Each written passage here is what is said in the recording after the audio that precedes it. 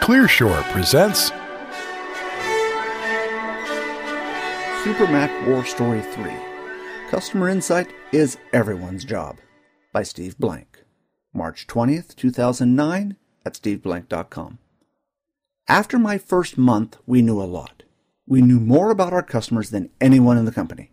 In this 1 month, we had learned more about desktop publishing on the Mac than any one of our competitors.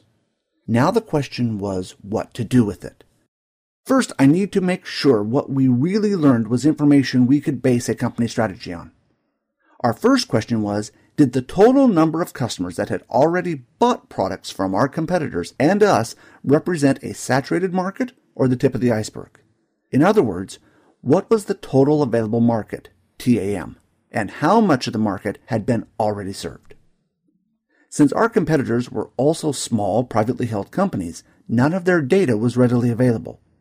But we knew something they didn't. The total available market for color graphics boards was measurable by looking at an adjacent market, the color desktop publishing software market. As it happened, there were quite a few industry analysts following software companies like Adobe, Aldus, and Quark, who happened to be the suppliers of the 4 key applications our customers said they used. These analysts not only told us that the market had plenty of room to grow, they took an interest in us since we were going to be a hardware company going after this growing market. Since I was heading a marketing department, not acting as an individual contributor, I needed to teach all of marketing the importance of customer data. First, I presented what I had learned. You could sense the skepticism in my staff meeting as I described what I found. But no one was prepared when I said, these facts are now old, but since we are going to be changing customer perceptions, we need to get new customer data weekly. All of you are now part of the Customer Discovery Collection team.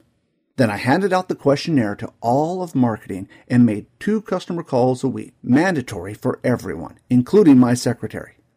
At first, people couldn't believe they were actually going to have to call a customer. Some took cajoling to make the calls. Others took me sitting by their elbow, but eventually everyone started dialing. The first part of my weekly department staff meeting was dedicated to hearing everyone going around the room and talking about their customers. Within a month, the change inside the marketing department was palpable. Customers were no longer some theoretical entities that existed only in data sheets. They were real people you talked to, understood, and connected with. Soon, marketing was talking about the needs of our customers with first-hand knowledge, passion, and conviction. And without knowing it, the quality of marketing department's work changed.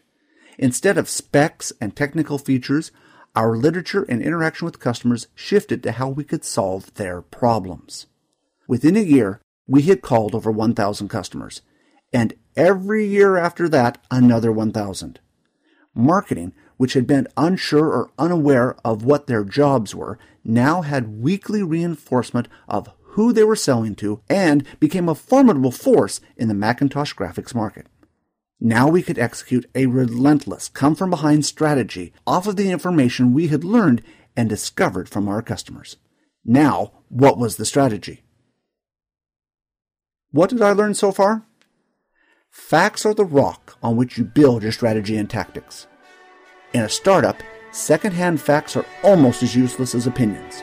Decision makers need to hear the facts firsthand. Thanks for listening, and we hope you enjoyed the show.